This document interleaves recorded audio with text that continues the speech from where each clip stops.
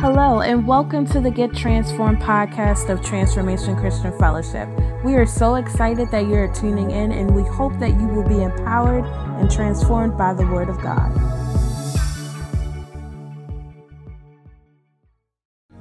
All right, y'all ready for the word tonight? Amen, amen. Come with me to the book of Acts. The book of Acts, chapter 9. And I'll be reading verses 1 through 9. Acts chapter 9, verses 1 through 9. Should be up on your screen if you don't happen to have a Bible with you. I'll be reading from the New King James Version. And it reads, "Then Saul, still breathing threats and murder against the disciples of the Lord, went to the high priest and asked letters from him to the synagogues of Damascus, so that if he found any who were of the way, whether men or women, he might bring them bound to Jerusalem. As he journeyed, he came near Damascus, and suddenly a light shone around him from heaven." Verse 4, "Then he fell to the ground and heard a voice saying to him, 'Saul, Saul, why are you persecuting me?' And he said, 'Who are you, Lord?'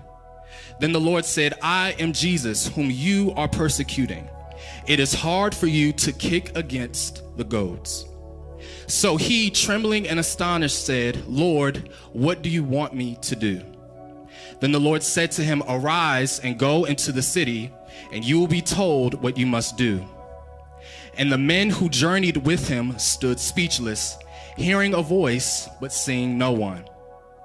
Verse 8, "Then Saul arose from the ground, and when his eyes were opened, he saw no one. But they led him by the hand and brought him into Damascus. And he was 3 days without sight, and neither ate nor drank."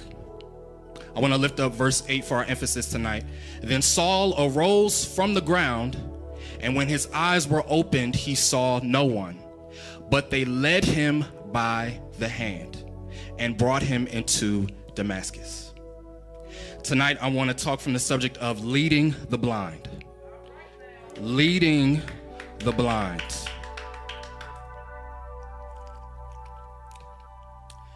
So, the reason why all of us are here tonight wearing masks is because this year we have stepped into a global pandemic.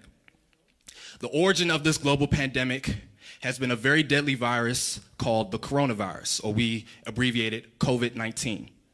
And the reason why COVID-19 was so difficult to distinguish in its early stages was because many of its symptoms are synonymous with your common cold and fever. Runny nose, coughing, congestion, fever, and chills. So when we're hearing about COVID-19, we're like, okay, how are we going to guard ourselves against it? How can we know that it's coming? Okay, here are the symptoms. Here go the doctors.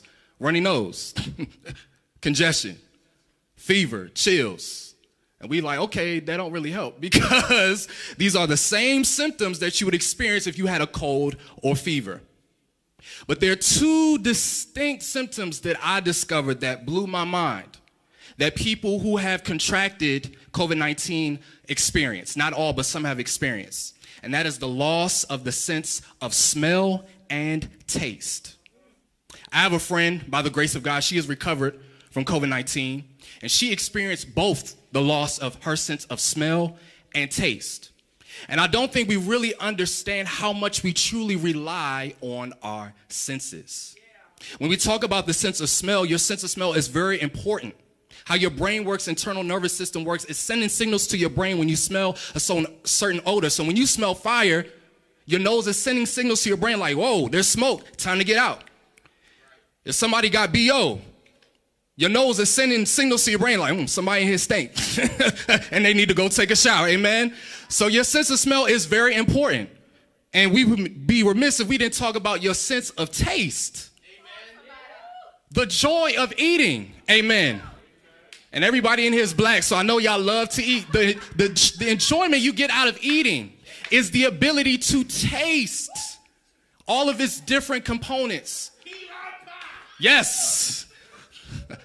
Don't hate. I love key lime pie. But before the key lime pie, How could you enjoy fried chicken if you could not experience the taste bud of saltiness? How could you enjoy your desserts without the taste bud of sweetness? I don't think we really realize how much we rely on our God-given senses.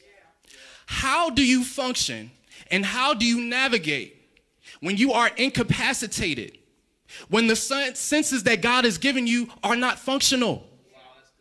What do you do? How do you navigate? How do you function? In our account today, we're going to look at how a very, very prominent figure in the Bible, how he functions and how he operates when he temporarily loses, one of his most important senses. Come to me, with me. So tonight we're in the book of Acts, and our author is Luke the physician. He is the author of the Gospel of Luke, and he traveled with the Apostle Paul post-conversion. He wrote the book of Luke and Acts, and he's writing to a man named Theophilus. Now, we don't know exactly who Theophilus is, but Luke addresses him as most excellent or most honorable. So we presume that he is a man of great stature, great honor. And so he tells, in his sequel to Luke, in the book of Acts, he tells Theophilus, he says, in my first book, I told you, Theophilus, about everything Jesus began to do and teach until the day he was taken up to heaven. Now, this is important, because I think a lot of us, when we go to the end of the book of Luke and then we go in the first few verses of the book of Acts and we see Jesus ascending and leaving the disciples, we assume that Jesus' work stopped when he ascended. And that's not true. When he was with the disciples, he says, it is to your advantage that I go, because if I do not go, I cannot send you the helper. But if I do go, I will send you the helper, and he will lead you and guide you into all truth. The work that the Holy Spirit does in us, the foundation of that work is Jesus' finished work on the cross. So Jesus' work did not end when he ascended. It continued on through the Holy Spirit. It continued on through the early church. It continued on. We see Jesus' very presence here in this account in Acts chapter 9, and his work continues through us. Now, I don't know about you, but I'm so grateful that his work did not end when he ascended, because I have not reached the point of perfection yet. He said in Philippians that I am confident of this very thing, that he who began a good work in you shall complete it until the day of redemption. Hey, what's up, everybody? This is Brandon Hill, the senior pastor of Transformation Christian Fellowship, and I am so glad that you're tuned in right now. Listen, it is through your generosity where we're able to do what we do here at TCF. Listen, if you feel led to give at any part of the service, please text TCF1 to 77977. Or you can give on our website. Listen, as you give, you allow us to continue our outreach efforts, as well as to maintain the ministry that we do here at TCF in the Maryland area, to connect more lives to the transforming power and love of Jesus Christ. I pray that God will bless you as you give today. And remember, transformation starts here. Jesus is seated at the right hand of the Father. As he's sitting in glory, he is still interceding on our behalf. So as you encounter temptation, as you encounter trial, Jesus is literally sitting in glorified state, sitting at the right hand of the Father, interceding for you. He is still working. Tell your neighbor, he is still working. Still working. And so here we are in Acts chapter 9. Our main protagonist, he goes by the name of Saul. Pastor is keeping track of my vocabulary tonight. Now, for those of you who may be a little confused, yes, this Saul we're talking about is the Apostle Paul. Quick history about Saul. Saul is Jewish. He was born to Jewish parents, but he was not born in Jerusalem. He was born in a Roman province called Cilicia. And so by virtue of being born in a Roman province but being born to Jewish parents, he has two names. Saul is his Jewish name. Paul is his Roman name. And so unlike other accounts in the Bible where we see dramatic name changes, there was no dramatic name change with Saul. In Acts chapter 13, as he goes into Gentile territory and begins to evangelize to the people, he switches from Saul to Paul to identify with the Gentiles whom he was evangelizing to. And so this is who we're talking about tonight. Saul was educated by one of the leading scholars of the law called Gamaliel. Gamaliel was the top-notch dude. If you wanted to know about Old Testament law, this was the dude that you wanted to be educated under. He knew the law back and forth. And if that wasn't enough, Saul was also a Pharisee. This was a religious party that strictly enforced adherence to the Old Testament law. This is all going to come into play. Before Acts chapter 9, we see 3 mentions of Saul. We see it in Acts chapter 7, verse 58. There was a man by the name of Stephen, full of grace, full of the Holy Spirit, going around performing miracles. And as a true evangelist, he got into some arguments with the people who believed that he was blaspheming. So all throughout chapter 7, he spends his time educating. Somebody say educating. Educating the people about the history of God's connection with Israel, starting with Abraham all the way to Solomon. And in true, what's the word? Rebellious, or not rebellious, but in true, I don't care what you say about me form, Stephen tells him, he says, you people are stiff-necked. You are just like your ancestors. You had the prophets, you had them sharing all the news of the arrival of the righteous one, and you killed him. And you're just as stubborn as them. You have the law, and the law was even given to you by angels, and yet you do not obey it. So these people say, they felt some type of way about that because the law was the Jewish pride and joy. That's what they took pride in, was the law. So the fact that they had it but did not obey, and someone called them out on it, they said, oh no, we're not going to let this dude get away. So they ran him out the city and stoned him. And the Bible says they laid their robes at the feet of a young man named Saul. Acts 8 chapter 1 says Saul was in hearty agreement with putting Stephen to death. Why was this important? Because again, Saul was a man of great stature, great influence. He was a Pharisee. So the Bible, Luke specifically points out that when they were stoning Stephen to death, Saul stood around and said, yep, keep stoning him. And then Acts chapter 8, verse 3. But Saul began ravaging the church, entering house after house, dragging off men and women. He would put them in prison. Now, a lot of us, hearing this account before, we would assume that Saul was out here just killing Christians and arresting Christians for the sake of, because he was evil. You have to understand that in Saul's mind, he was doing the right thing. That's right. And this is why. They believed Jesus to be a blasphemous figure. Why is that? When Jesus came into the earth, he professed himself to be equal to God, the God of the law they had studied. And they knew that Jesus was this little carpenter boy, Joseph and Mary's baby, and he's coming around saying that he's equal to God. To them, that was blasphemous. He also performed miracles on the Sabbath. Now, there was no law that said that you couldn't perform miracles or do extraneous work on the Sabbath in that extent. That was an extra biblical tradition that they conjured up. And so when Jesus was performing miracles on the Sabbath, they was just like, look at him breaking the Sabbath. Surely this can't be the God of the law. Jesus also proclaimed to be greater than Abraham and Moses. Abraham and Moses are the Jewish patriarchs of patriarchs. So for him to say that he existed before them, again, another offense. And here was the greatest offense, when Jesus was crucified. Deuteronomy 21:23 tells us that accursed is a man who hangeth on a tree. So if this man is professing to be God, and he got up on a cross and allowed people to crucify him, and he hung there willingly, then what you're telling me is that God is cursed. And so this is the reason why they thought Jesus was blasphemous. There's no way that the God of the law could be cursed. There's no way that the God of the law could hang on a cross. Crucifixion was not only merciless, it was the most humiliating form of execution. So for the God of the Jewish Old Testament law to hang in humiliation and shame, surely this cannot be the Messiah. And surely anybody who follows him deserves to be punished, deserves to be executed, deserves to be thrown in prison.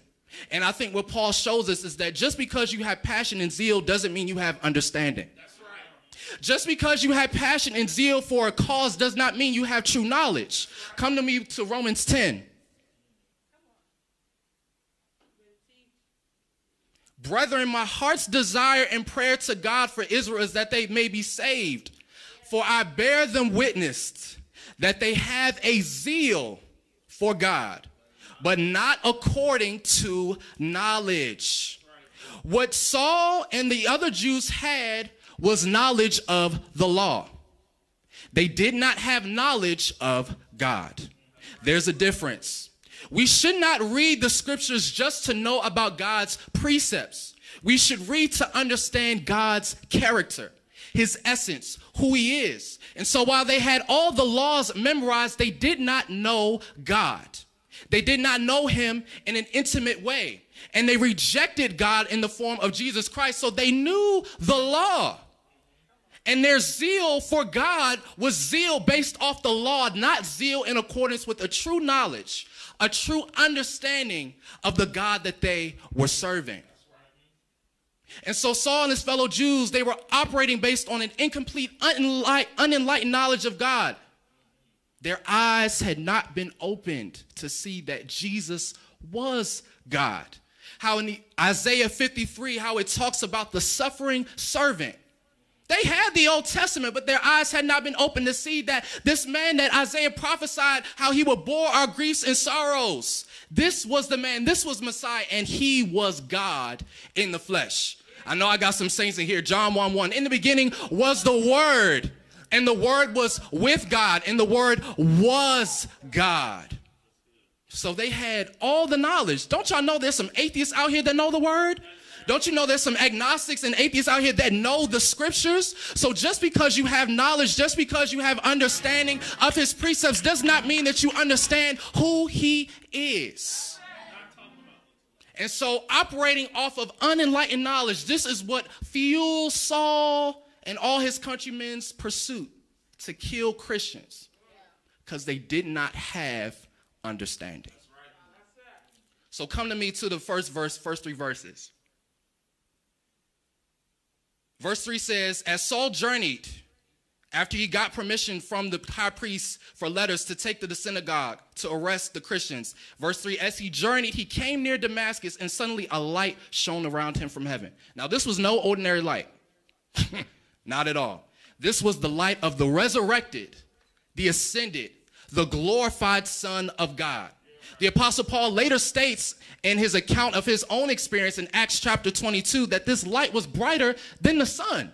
How is that possible? The sun is a created entity. Jesus is an uncreated creator. In Colossians 1:15, it says, Jesus is the image of the invisible God, for by him all things in heaven and in earth were created. They were created for him and through him. So you have the sun. Have you ever tried to look at the sun with your naked eye? It's almost impossible. But here is the light emitting from the uncreated creator. And so he sees the light. He's walking. All of a sudden, bam, light hits him. And he falls to the ground. And so while he's on the ground talking to him, Jesus calls out to Saul. He says, Saul, Saul, why are you persecuting me? Yes. Now, if you remember and go through the scriptures I just read, there was no specific verse that said Saul persecuted Jesus. There was no verse that specifically said that. What it did say was that Saul persecuted the church. But the church is the body of Christ. Right. Ephesians 5:23, for the husband is the head of the wife, even as Christ is the head of the church, his body, and is himself its savior. So when Saul was going around arresting, killing, ordering the execution of Christians, he was persecuting Jesus, the Lord, the glorified Son of God himself. That's right. When they're over in the countries overseas persecuting our brothers and sisters of Christ, they're not just persecuting members of the church, they're persecuting Jesus himself. When Jesus says, when they hate you, don't be mad, don't get in a tumble, don't get mad at them, they truly hate me. Because he identifies with us. We are his body. There is no separation. So Jesus tells Saul, Saul, why are you persecuting me? That's right. Come on. And he says, who are you, Lord? Who are you, Lord? Even not displaying full knowledge, he still addresses him as Lord. And he says, I am Jesus whom you are persecuting. It is hard for you to kick against the goads. Now, a goad is like a pointed staff. It's what people back in the day would use to guide animals along to get them straight. And so what Jesus is saying, it's hard for you as an oxen, that was the common animal, as an oxen, it's hard for you to kick against that thing because it's constantly trying to steer you. It's constantly poking at you. The goad in the Hebrew, it actually means figuratively, it means divine impulse. So while Saul was going around persecuting Christians, saying that you're blaspheming, there was something on the inside of him. I know y'all been there. When you was out doing your own thing, out in darkness, you felt something on the inside just kicking. And you couldn't identify what it was, but you sure enough felt it. And this is what Saul says. He says, so he trembling and astonished. I'm going to make a presumption here. He was astonished, presumably because he realized, oh my God, this impulse that I'm feeling, maybe it's been this dude. Maybe it's been Jesus who's been calling my name. Maybe it's been Jesus who's been plucking on the inside of me, telling me, Saul, what are you doing? Maybe this is the person that's been kicking at me. Just maybe. This is the dude who's been kicking at my inside. And so out of submission, he says, Lord, what do you want me to do? I'm going to take a break here. Die, and I'm going to keep reiterating this. It's going to get good in the message, but we have to die to what we want to do. I know y'all don't like that. I know that's not popular, but Saul said, Lord, what do you want me to do? What do you want me to do? I pose the question, Lord, I submit myself unto you. What do you want me to do in this season? What do you want me to do right now? What is it your will? What do you want me to do? And so here we go. Saul surrenders. And so Jesus says, go into the city and it will be told you what you must do. Now let's go to verses 7 and 8. This is where I really want to get into it, all right? Verse 7. And the men who journeyed with him stood speechless, hearing a voice but seeing no one. Then Saul arose from the ground, and when his eyes were opened, he saw no one. Now, when the light flashed and hit him, bam, knocked him to the ground. And all the time that he's talking, all the time that he's talking, Jesus is talking to him, his eyes are closed. Jesus departs, he gets up, Saul gets up, and when he opens up his eyes, he cannot see. Let's talk about spiritual blindness. Let's talk about it. Spiritual blindness, show the scripture from 2 Corinthians. Spiritual blindness is the condition in which an individual is unable to see the light of the gospel of the glory of Jesus Christ, who is the image of God. Spiritual blindness is the condition in which an individual is unable to see the light of the gospel of the glory of Jesus Christ, who is the exact image of God. People who are spiritually blind are unable to see God in the truth and the essence of who he is. They are unable to see Jesus as the Messiah, the anointed one. They are unable to see Jesus as God. And as a result of their inability to see God for who he is and the essence of who he is, they do not believe. Let's go to the scripture. 2 Corinthians 4, 3-6. But even if our gospel is veiled, it is veiled to those who are what? Perishing, whose minds the God of this age has blinded, who do not believe, lest the light of the gospel of the glory of Christ, who is the image of God, should shine on them. Unbelievers are spiritually blind. They are unable to see God in his true essence. And what this shows us, I may be getting a little bit ahead of myself, but what this shows us is that faith is a gift. There was nothing in and of myself that had the ability to see God in his true essence. He had to give me the ability. He had to shine his light in and through me so I could see him for who he is. As human beings, our parents, Adam and Eve, when they sinned in the garden, by default, we were born into sin and shaped into iniquity. And not only that, we were automatically born into the kingdom of darkness. We didn't have no choice. It was over for us. As soon as you came out the womb, and crying, you was born. I know, right? A cute little baby. You was born into the kingdom of darkness. Blame Adam and Eve, all right? Blame them. It's all their fault. So as a baby, you were born into the kingdom of darkness. And by default, you had no ability in and of yourself to see God and who he is. However, Colossians tells us that for those of us who have been redeemed, he transferred us from the kingdom of darkness into the kingdom of his beloved Son. So by accepting him as Lord and Savior, he transferred me from the kingdom of darkness to the kingdom of his beloved Son. And now I have the ability to see God in his essence. Now I have the ability to see God in his true essence. Now I have the ability to see God for all that he is.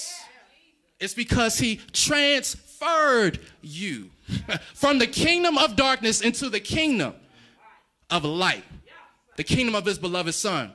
And so unbelievers, like I said, they're spiritually blind. They suffer from hardened hearts that make it difficult to receive the gospel, this gospel that says that you are wretched, this gospel that says that there's nothing that you can do to earn your salvation, this gospel that preaches liberation because Jesus got up on that cross and paid the penalty for your sins for you to live an abundant, free life. This is that gospel.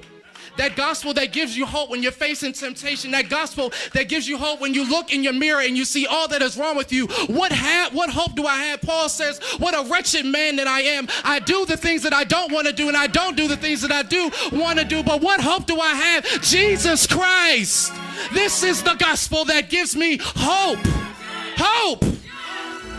Hope. My God, in here, hope. Where will we be without Jesus? What hope will we have? Even in this body, as we overcome temptation by day, there's a hope yet laid us for heaven, so that I know when I get there, I don't have to struggle in this body no more. I don't have to have these aches and these pains. There's going to be a day when I don't have to face any of this anymore. There is hope. That's what the gospel gives. Out of all the things that it gives us hope. I don't know what you guys have been struggling with this year, but the gospel gives you hope that it's not always going to be like this, that there is hope for beyond, but there's even hope right now. That when Jesus came, he got up on that cross and was beaten and tortured all night long to give you hope to walk in victory, to walk as an overcomer. We are more than conquerors through whom? Christ Jesus, who loved us. Now, I know we like to blame things on the devil, but this is a case where you can blame the devil. You want to know why? Because it says in the verse, whose minds the God of this age has blinded. Now, notice how it says little g, all right? The devil in the Bible in Ephesians, he's known as the prince of the power of the air. So does he have power? Yes, but it's limited. Does he have somewhat of authority? Yes, but it's limited. He only does what God gives him permission to do. So even though he goes around and sends his demons to do his bidding, he is only allowed. What type of loser is that? How you going to reject God? How you going to lose your place? You can't even do what you want to do. You have to do it with the permission of a holy, exalted God. You should have just stayed in heaven and humbled yourself. But look at you now. You can do all that you want to do, but you can't even do all that you want to do because you even have limits. My God. My God. Oh, my God. Oh, my God. Devil, I don't know. It sounds like a bad choice to me. I mean, if you was going to do that, you should have did that knowing that you're going to have authority and power over everything. But you have limited power and authority. It's limited. But this is the person who blinds the eyes. Now, what this shows us is that the devil knows the power of the gospel.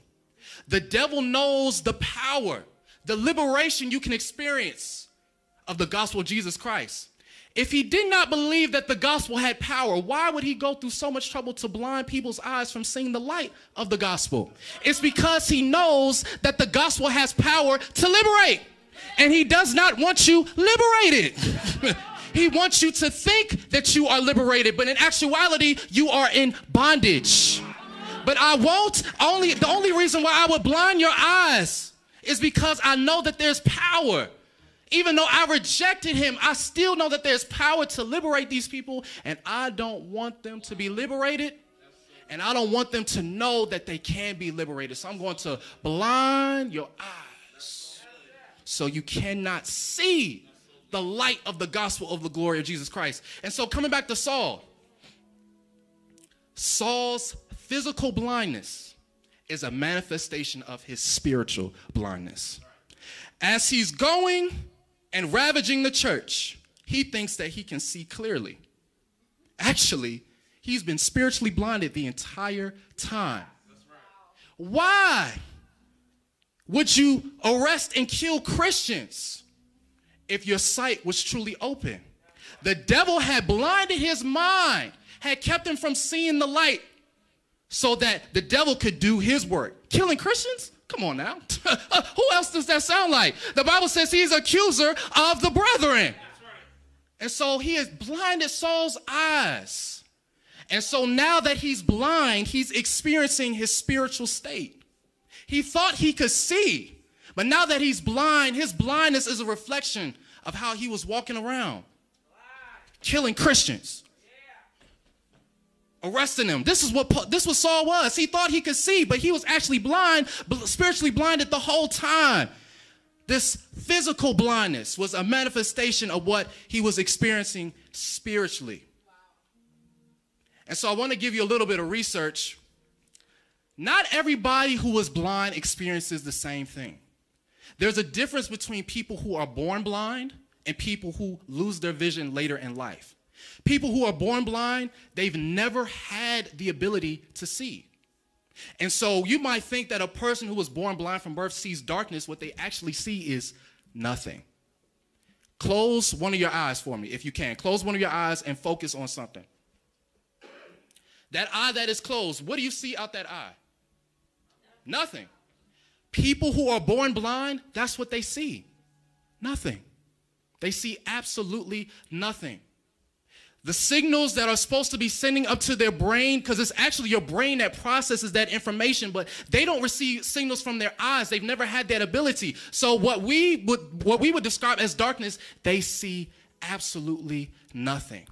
And so what makes that difficult is that it makes it more difficult for them to tell if they're in darkness. I'm going somewhere. People who have lost their sight later in life, some would describe it as darkness, some would describe it as cloudiness, fogginess, but the thing is that they once had the ability to see. And so they're able to compare two experiences. They're able to see certain flashes of light. They're able to see a range of different things because they once had the ability to see.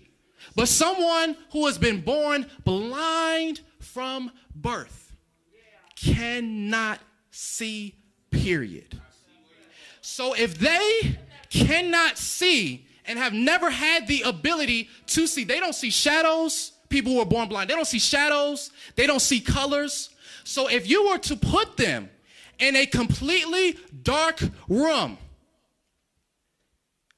there are some people, now there's some research of people who are born blind and have little light perception, but I want to talk about somebody who was born completely blind from birth. If you were to put them in a completely dark room, it would be extremely difficult, almost close to impossible, but I'm not saying that, but close, almost extremely difficult to tell that they're in darkness. And this is what the enemy does.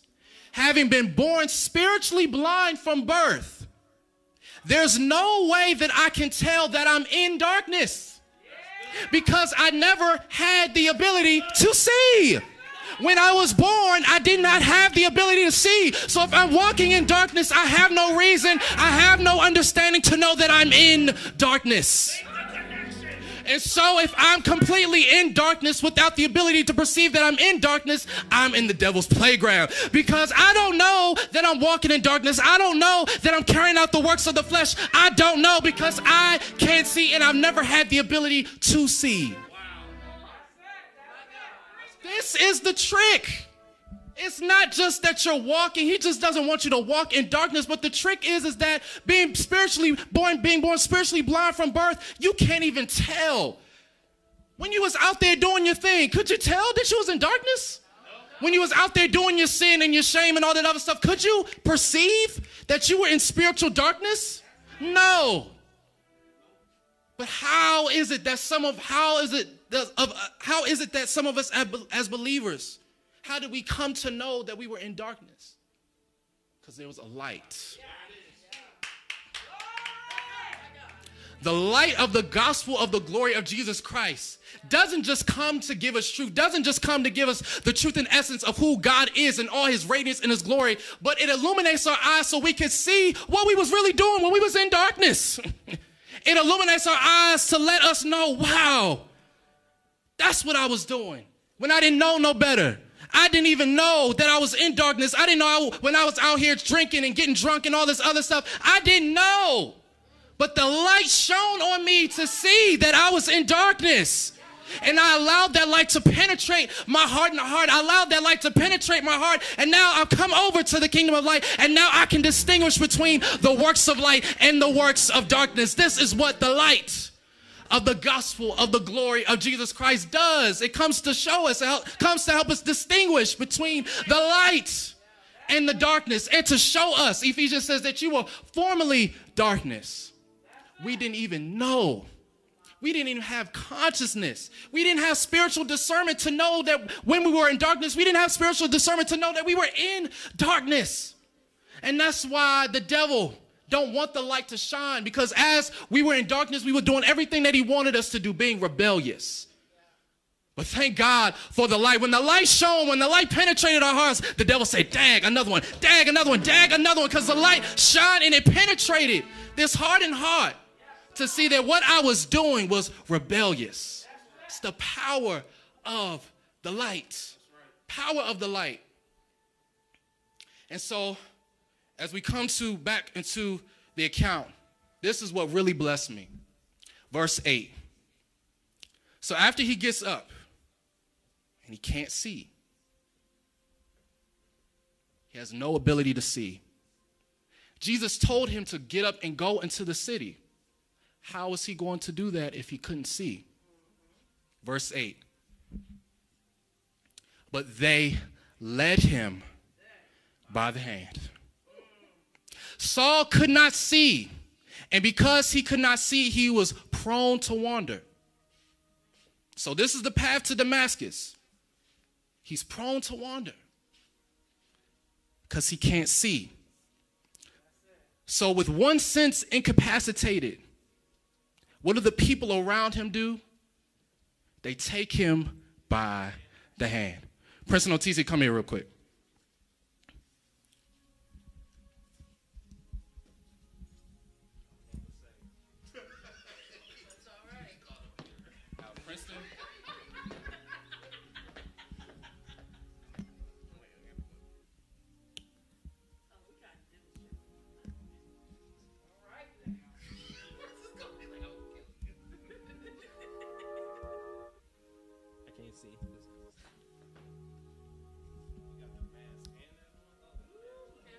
All right, Otisi, I want you guys to go right here on the floor, and I'm going to show you what to do. So take him by the hand.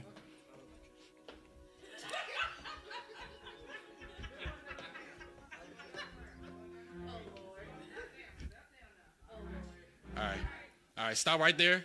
Turn this way. All right, so unhook for a minute. Now, Princeton, try to walk in a straight line. Saul can't see. He has no immediate sense of his surroundings. And he got to get to Damascus, because in Damascus, Ananias is going to meet him there to lay his hands on him to regain his sight. So what happens? Stay there, Princeton. Otisi. You take him by the hand. No, grab his hand. So he cannot see, but his sense of touch is still there. He cannot see, but as long as he's holding on, see, there's got to be a trust there. Because he don't trust Otisia. He's just like, well, I guess I'm screwed then. But there's a trust there. So he grabs her hand. She takes him by the hand and now walk. Wherever she goes, he goes with her. Wherever she goes, step by step. Turn around, bam, you're in Damascus. How is Princeton going to get there with no vision? He had someone next to him. He still had his sense of touch. And so when he could not see, he could sense a touch leading him and guiding him. Now, I don't know about you, but this year there was a lot that we did not see coming. There was a lot that was over the horizon that we did not see, that we couldn't perceive. And so with our vision limited, even the people who suggested, even though people predicted things like this was going to happen this year, a lot of us, for the most of us, could not see all that was coming this year, all the way from January to December. But God, in his mercy, in his grace, he came alongside for all of us. You're a living testament of it, that he took your hand and touched you and walked you through January, walked you through February, walked you through March, walked you through April, walked you through May, walked you through June, walked you through July, walked you through August, walked you through September, walked you through October, walked you through November, walked you through December. He guided you by the hand. When you could not see all that was going on, you had his touch. And for I know it's not 365 days, but almost 340 days, every day you woke up. God, I can't see all that is happening. God, I can't see all that's coming up ahead. I can't see, but God, your hand, oh my God, it's your hand that's guiding me. It's your right hand that's holding me up. The Bible says that if I were to dwell in the innermost of the seas, if I were to dwell in the skies, your hand is there to guide me, and your right hand will hold me. Your right hand will hold me up. Your right hand will keep me in the midnight hour. Your right hand is there to uphold me. Your hand, my God, in this place, your hand, when I couldn't see all that was going on, your hand was there. Your hand was there to hold me. Your hand was there to keep me up. Your hand, my God. Your hand. You guys can stop. I'm sorry. Your hand. Your hand. Your hand was there. This was the verse. Psalm 139, 9 through 10. Thank you. Give it up for Prince and Noticia.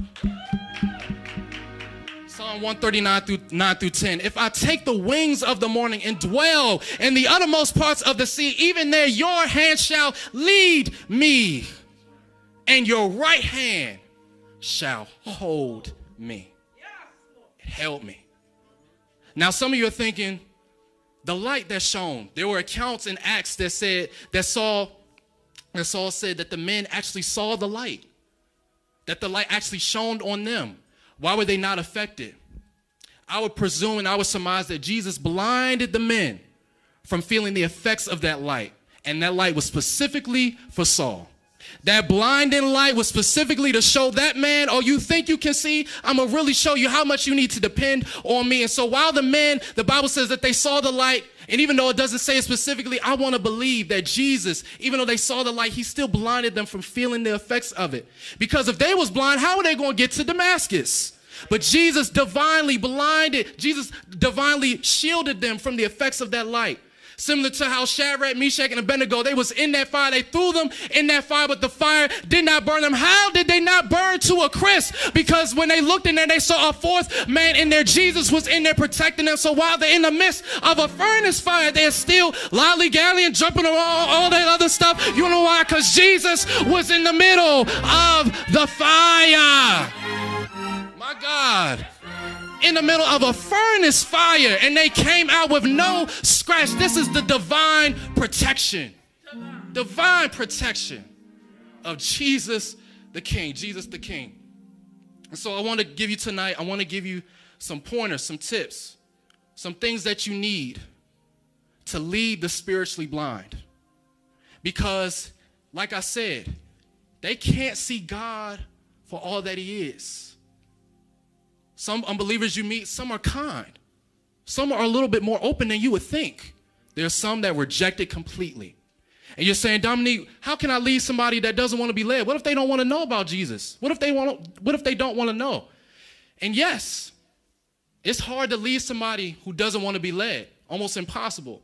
But as a believer, you need to take a good look in that mirror. And you need to ask yourself, am I a deterrent from them wanting to know about Jesus? Am I causing them to not want to see the light with the way that I'm living around them? If I'm professing that I am enlightened and that I see the light, and I'm telling them that they're spiritually blind, yet they see me acting in a way that's contradictory to this gospel, contradictory to these principles that I preach, how? Why would they want to know? Why would they even care if they see me living in a way that's contradictory to a way that says that I can see? You may not be able to lead everybody, but you need to ask yourself, wow, am I a walking, talking contradiction? Am I professing Jesus Christ in one way, living another way? Why would an atheist want to follow me? If I'm out here doing my own thing, if I'm out here working and operating in the works of the flesh, why would an atheist want to come into a saving knowledge of Jesus Christ if the person closest to them is acting a fool? Why? Why would they want to know? And so to lead, this is what you need. The first thing you need is sight. That's what you need. Come to me to Matthew 15. This is what Jesus says. When he had called the multitude to himself, he said to them, hear and understand, not what goes into the mouth defiles a man, but what comes out of the mouth, this defiles a man. Then his disciples came and said to him, do you know that the Pharisees were offended when they heard this saying? This is what Jesus said. Every plant which my heavenly Father has not planted will be uprooted. Let them alone. They are blind leaders of the blind. And if the blind leads the blind, both will fall into a ditch. I got to make sure that I can see. If I'm going to take on the responsibility of leading someone who is spiritually blind, I got to make sure that my eyes have been opened to the truth of the gospel, of the glory, of the light of Jesus Christ. I got to make sure that I can see. Because if we both blind, we're going to fall into a ditch. We're going to fall into destruction. I got to make sure that I can see. And then I got to make sure that I'm keeping my eyes consistently on the one. Come on, Hebrews 11:1. I know y'all know it. Let us run this race that is set before us with endurance, keeping our eyes on Jesus Christ. Excuse me, Hebrews 12. Thank you, Bible scholars. Thank you. Hebrews 12. There was so much in this year, and I'm not even going to go down too much in this path, but there was so much this year to take our eyes off of Jesus. And because we took our eyes, we started dabbling in other things. New Age, humanism, Buddhism, energy, crystals, vibes. And this is coming from believers. So you get into a little trouble. You get into, and I'm not demeaning and I'm not devaluing the tragedy of this year. I'm not doing that. What I am saying is that it's not like this word doesn't teach us that we will experience suffering. Jesus said, you will have trouble. But take courage, for I have overcome the world. But yet this year we took our eyes off of him and we dabbling in all this other stuff. Believers. Believers. Because Jesus wasn't doing enough for you. He didn't ease the suffering. And so you turn to all these other things because he wasn't working quick enough. I believe James said, let patience have its perfect work. Eyes. You got to make sure that you can see. You got to make sure that your eyes are open to the scriptures. You got to make sure it's the Holy Spirit that illuminates his word. You got to make sure that you can see before you lead somebody else. This is what you also need. You need direction. Yes. Let's say Princeton is Saul. He wants to go to Damascus. He's blind. He tells Otissia, I need to get to Damascus. If Otissia does not know how to get to Damascus, they both short. Because Princeton can't see and Otissia doesn't know the direction to go. So there's no way they can get there. I mean, unless somebody pops up with a map. There's no GPS back in the day. So those men who were journeying with Saul had to know how to get to Damascus. They had to know. 1 Corinthians 11. This is the modern English version. Follow me as I follow Christ. Follow me as I follow Christ. Simple. Jesus, wherever you go, I'm going. Jesus, you go this way, I go this way. Jesus, you go right here, I'll go right here. Follow me as I follow Christ. This is what Paul was telling the Corinthian church. Follow me as your leader. Make sure your leaders are following Jesus Christ. Make sure your leaders are staying in the word. Make sure your leaders are studying the word. Make sure your leaders know the scriptures. Follow them as they follow Christ. Not themselves, not lustful passions, not youthful passions. Follow them as they're following Jesus Christ. And if they're following Jesus Christ, they'll be willing to die. Peter said, Jesus, we're going to follow you to death. And Jesus was like, you don't really mean that. But to follow Jesus means to die. So if your leaders, if the people in charge of you are not willing to die, I would submit that they're possibly not following Jesus all the way. Because he followed and he obeyed to the point of death on a cross. Follow me as I follow Christ. I got to make sure that direction is sound. Here's what else you need. Compassion. Compassion. The reason why we're all still sitting here today is because God had compassion on all of us. There tells a parable of a man who was beaten and left for dead. 2 people walked past him and said, oh, wow, that's unfortunate. And they kept walking. But there was a Samaritan, the Bible says that when he saw the man that was beaten up, he had compassion. And what did he do? He went and bandaged his wounds. Compassion compels you to take action. It's not enough just to have pity. These are people out here walking blind. They don't know the truth. They don't know this God of this gospel. They don't know where they're going. If you have compassion for them, if they let you lead them, share with them the gospel, lead them into the truth because they cannot see. Your compassion should compel you to move, to take action. Think back to when you were spiritually blind. Think back to those people who helped you. Think back to those people who led you to Christ while you could not see until the light penetrated your heart. Think about those people and understand that you need to do the same because they cannot see. Now, we get in the age, says to God, we need to get this together because we're showing compassion to the point where we're not calling out what sin is. Massaging it. Oh, just go ahead and do you. Live your truth. Jesus said, I am the way, the truth, and the life. So if my truth does not align with the truth of Jesus, who is the word of God, then it's a lie. I can't be all that I'm supposed to be. I can't be my true self if I'm not living according to who God has called me to be because he created me. So to live outside of that is a deception to me. I'm cheating myself, not living who God called me to be. He was the creator. He created me. I didn't create myself. He created me. So don't let your compassion keep you from calling out what it is. Do it in grace and in love, but don't let it stop you from calling it out.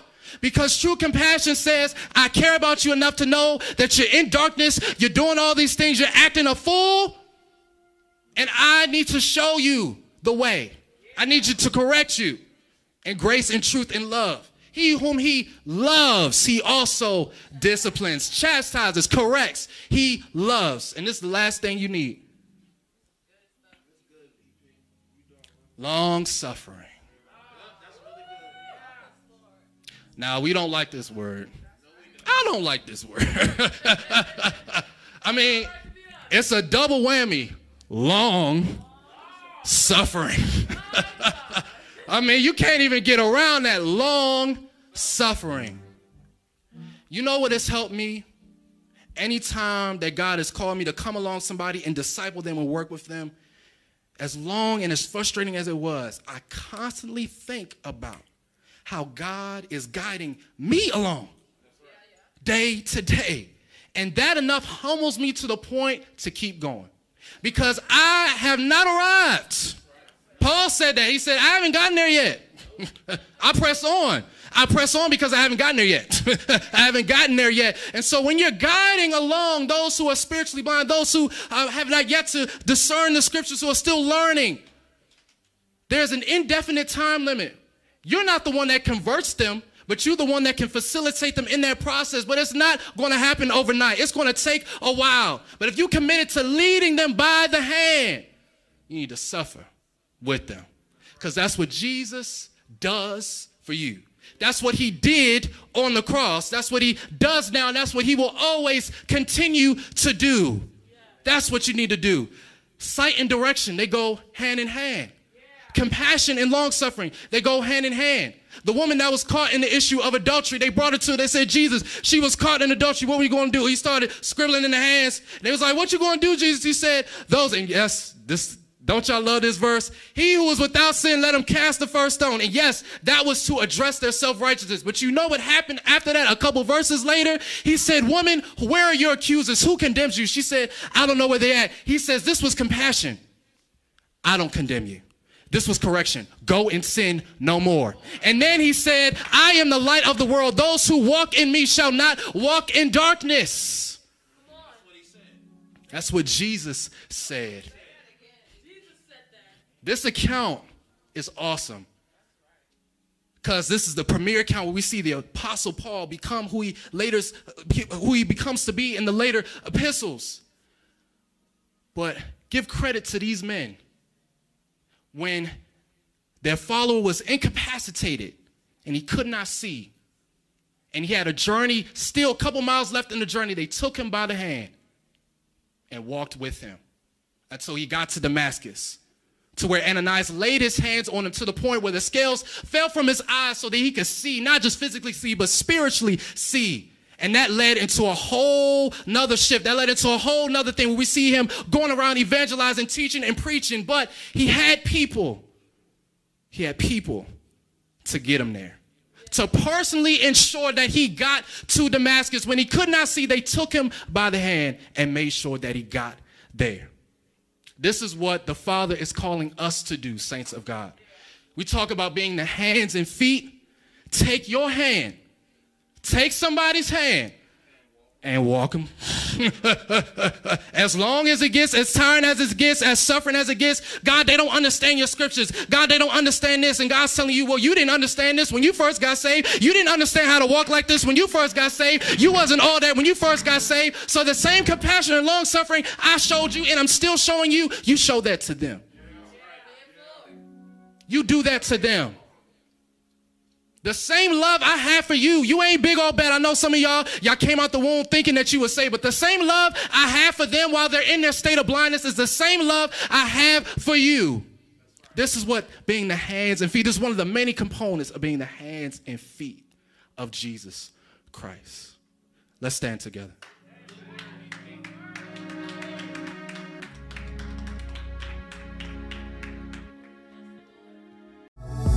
Thanks for listening to the Get Transformed podcast. We hope that you subscribe so that you can continue to be empowered by the latest podcast. For more information on Transformation Christian Fellowship, visit our website at transformationchristianfellowship.org or download our free mobile app on the App Store or Google Play Store.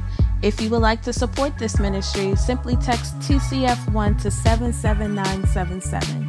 We thank you for your generosity and for listening to the Get Transformed podcast. And remember, transformation starts here.